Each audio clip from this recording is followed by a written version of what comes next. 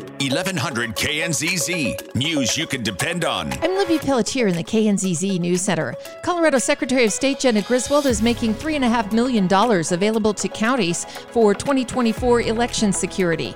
Eligible security expenses include adding or upgrading locks or key card access to election activity areas, upgrading 24-hour Dropbox surveillance footage, hiring new security personnel at voting locations, county network infrastructure improvements, and domain upgrades to .gov. The money from Help America Vote Act funds.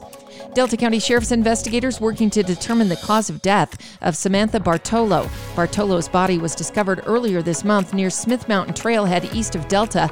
A forensic pathologist confirmed her identity. The death suspicious, but cause and manner not determined. Bartolo was reported missing in November after family members said they hadn't heard or seen her in several days. Montrose Regional Crime Stoppers is looking for information about a shooting reported nearly 2 weeks ago.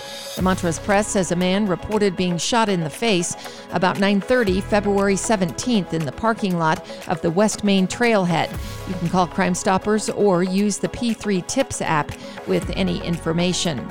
The oldest son of Congresswoman Lauren Boebert under arrest in Rifle, accused in a string of vehicle trespasses and property thefts.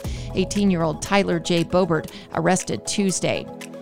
Garfield County is helping with post-Grizzly Creek wildfire mitigation and restoration projects, announcing $15,000 in grants to the Middle Colorado Watershed Council. The MCWC has rain gauges that monitor soil moisture to help prepare for possible debris flow in the area and water quality monitors for downstream municipalities that could be affected. I'm Libby Pelletier in the News Center.